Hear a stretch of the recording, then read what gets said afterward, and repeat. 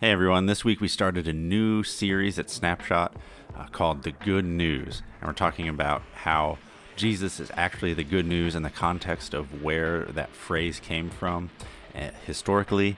And it's really eye-opening and amazing to see how God came at just the right time in human history to make his point about what his kingdom looks like compared to the way the world would run things. Let's get into it.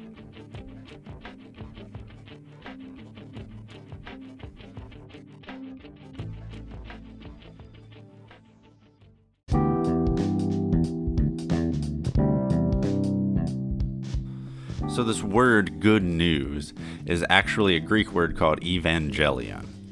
And it literally translated is good news, right? Sometimes if you read it in the Bible, we call it the gospel, but it really means good news. It's that word. But the word to preach, we oftentimes think that's just like a church word that's existed forever, right? Like it's just you're a preacher and that's what you do. You're talking about the word of God. But the word preach in Greek is actually just a word that's kind of close to evangelion, right?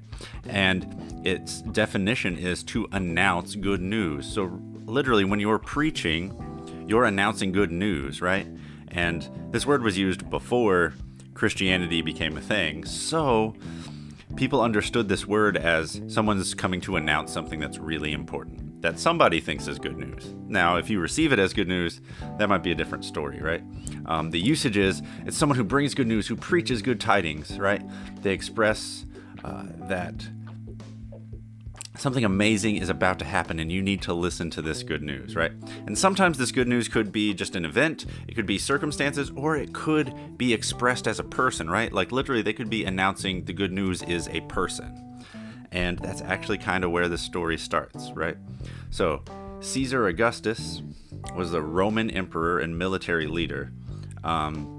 He reigned from 27 BC and died in 14 AD, right? So he's like right there. He's the emperor when Jesus is born. And while he is leading in the 23rd year of his reign, right, he becomes kind of big-headed and he thinks everyone needs to know this amazing thing I've done. Like he kind of consolidates the power of the Roman Empire. Like it was kind of there before, but he really consolidates it and kind of brings in this peace that you hear about in history class, like the Pax Romana, right? Because what would happen is people who wanted to be in charge in Rome, the people in Italy and in Rome would not allow them to fight there. There's no way they would put up with them. They wouldn't let them stay in power if they did that. So they would go fight their wars with their armies, like they were normally just military leaders, and they would take all their men and they would fight each other somewhere else, right? And this normally happened in Turkey, right? And some of the Middle East, but mostly in Turkey, right? And the city of Philippi, we read about in the Paul's letter to the Philippians, they fought around there a lot too. Right, so Caesar Augustus wins this battle, goes, and he becomes the emperor now. And he kind of starts this trajectory towards the emperors of Rome beginning to think that they're gods. Like, he doesn't quite get there, but he does do something that is pretty, like, full of himself.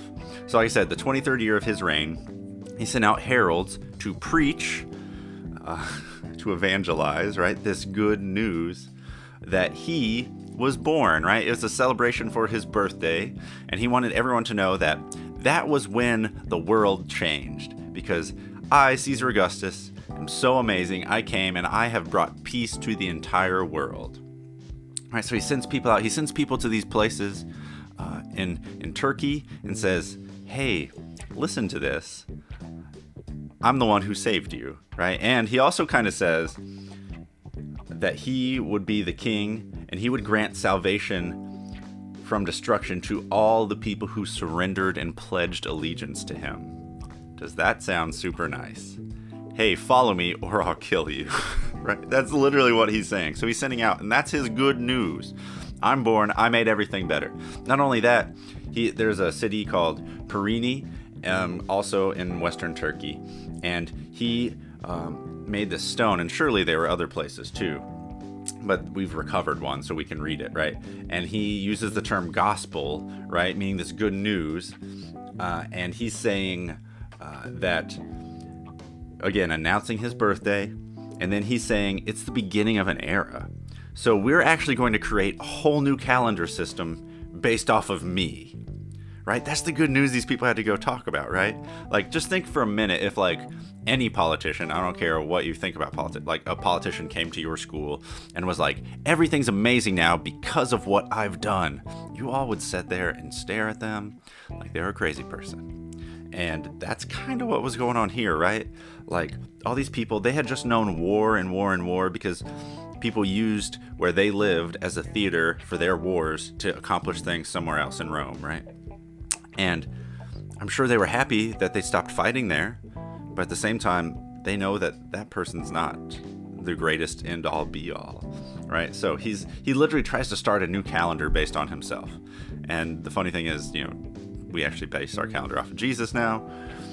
Not that Jesus ever told anyone to do that. That kind of happened later. But still, to think about it, like, this guy tried to do the exact thing that Jesus ended up doing. Right? It's not a coincidence that they're at the same time period.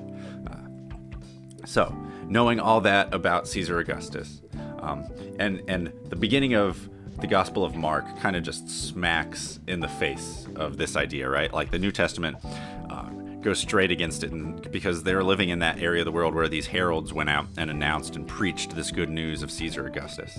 And the Gospel writers pick up on it, and Paul picks up on it, and they use the word gospel a lot. Right? It makes us think that it's like this widely used word, but really it's like this circumstance and people are hearing this word. So when you hear it, they're talking about this instance, right? And Mark in the beginning of his gospel says, Jesus, at the beginning of the Gospel of Mark, he says, Jesus Christ, the Son of God. This is the beginning of the gospel of him. Right? He literally uses that word. It's like in the first sentence of his thing. And he sets up Jesus as diametrically opposed to the ruling powers of the world. Right? So Jesus, when he starts off his ministry, we read Luke chapter 4, verses 17 through 21. He's teaching in a synagogue.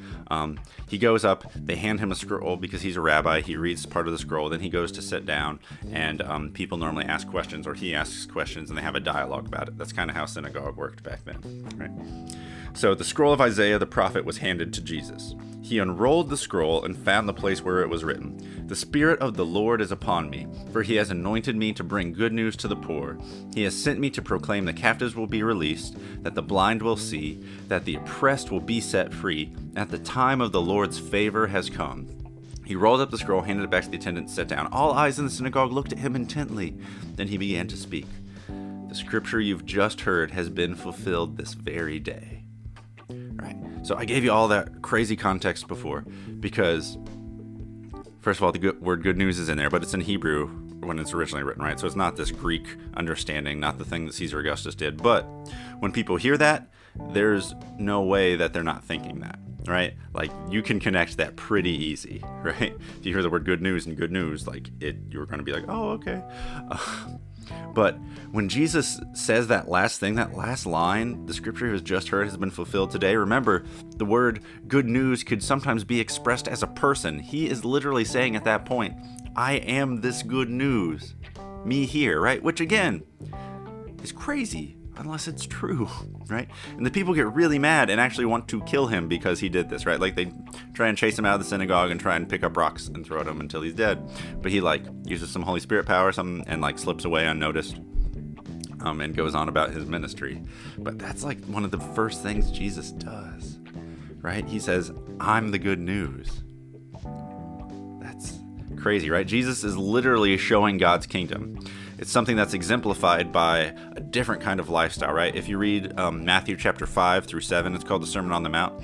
But it's really Jesus taking things that everybody thinks is right, or taking like these legalistic laws that the Jewish people were following, and talking about God's actual heart for them and the reason that they're there, right? Like he says, don't hate your neighbor, because if you hate them, you might as well be a murderer, right? He's saying, hate leads to murder. That's why we don't want you to hate people. That's why we don't want you to murder, right? Like, Jesus is literally laying out God's heart for what it looks like to be a citizen of his kingdom, and is absolutely different, right?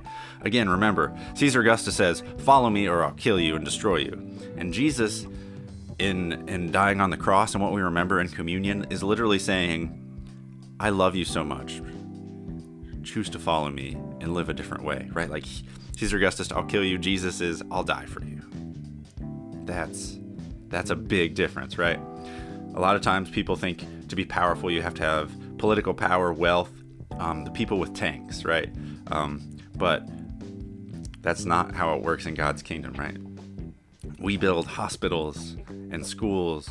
We help people be fed. We sow justice and love into the world, right? And by the time we do it, the people who think they have power already missed out on something, which is the cool thing about Jesus, right?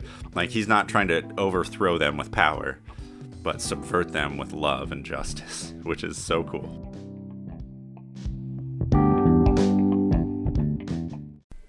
Then we looked at Galatians chapter 3, verse 8. And this is just a reminder to show us that this plan of God's salvation, this idea of setting up a different kingdom and blessing the world, was there for a long time, right? This is God talking to Abraham, right? It talks about that. It says, Scripture foresaw that God would justify the Gentiles by faith and announced the gospel in advance to Abraham. All nations will be blessed through you, right? That promise can be found in Genesis chapter 12, verse 3, chapter 18, verse 18, chapter 22, verse 18. God always had salvation on his mind to set up his kingdom as opposed to the way we would do things.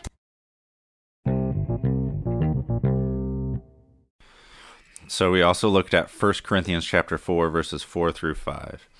And it says, the God of this age has blinded the minds of unbelievers, right? Not big capital God, the God that we serve, the one that we think Jesus came down as, right? Not that God, but just like the spirit of this age kind of is the idea, right? So like the overall cultural mindset of the people has blinded the minds of unbelievers so that they cannot see the light of the gospel, this good news that displays the glory of Christ, who is the image of God. For what we preach is not ourselves, but Jesus Christ as Lord, and ourselves as your servants for Jesus' sake. This is Paul writing, right? And he's saying the overwhelming thought process of people at this time has blinded them to be able to see the good news that Jesus is the glory of God, right? Because a powerful, strong leader, if he was the God of the universe, he wouldn't have came and sacrificed his life. He would have came and taken over by power, right? And people wouldn't see it. But Jesus shows us the very heart and characteristics of God. And that's what he's saying, right? And also, I love this when Paul says, what we preach is not ourselves, right? Like when we share this good news, it's not about who we are, our charisma, how amazing we are, if people want to follow us. It's literally about sharing this amazing news about the God of the universe came down as one of us and suffered things that we do and knows exactly how we feel and knows exactly how hard life is and knows the effects of sin deeply and intimately, just like we do. And he was willing to die, to sacrifice that for us. So when we broke up in our small groups, we talked about doing this thing called a rule of life, which again isn't writing down a bunch of rules, but we asked you guys to look up and take time to look it up, right? But actually look up a Bible verse that means something to you, that shows something about God's heart, that speaks to you, and that will help guide you in your life, right? Like I have a couple verses that really mean a lot to me. Most of them are in Colossians, right? Colossians chapter 2, verses 6 and 7. Colossians chapter 3, verses 10 and 11. Those are like my go-tos. I love them, right? There's a couple other ones that are really important to me. But find some verses that mean something to you and hold up to you what it means for you to follow Christ and what it means for you to be close to God. That's what that is. It's not just finding some random Bible verse to put on a piece of paper because it's an assignment. This isn't an assignment. This is for you to grow stronger. This idea. I'm going to put up a PDF of it that you can download off of our Facebook page on Shummy, or you can go to the snapshot page on the Shummy website, shummy.org, and you can download it there too. But take time to do it. I had a wrestling coach when I was younger, and he always talked at practices that you can take it easy in practice and not put in the work. But when you get on the mat to wrestle somebody, that's not going to help you, right? I remember the first day I went to wrestling practice, I was like knocked down in like half a second, and I was on my back, and I had no idea what happened. Right? And life can be like that, right? Like we can think everything's great and fine, and then all of a sudden something hits us and we're knocked down, right?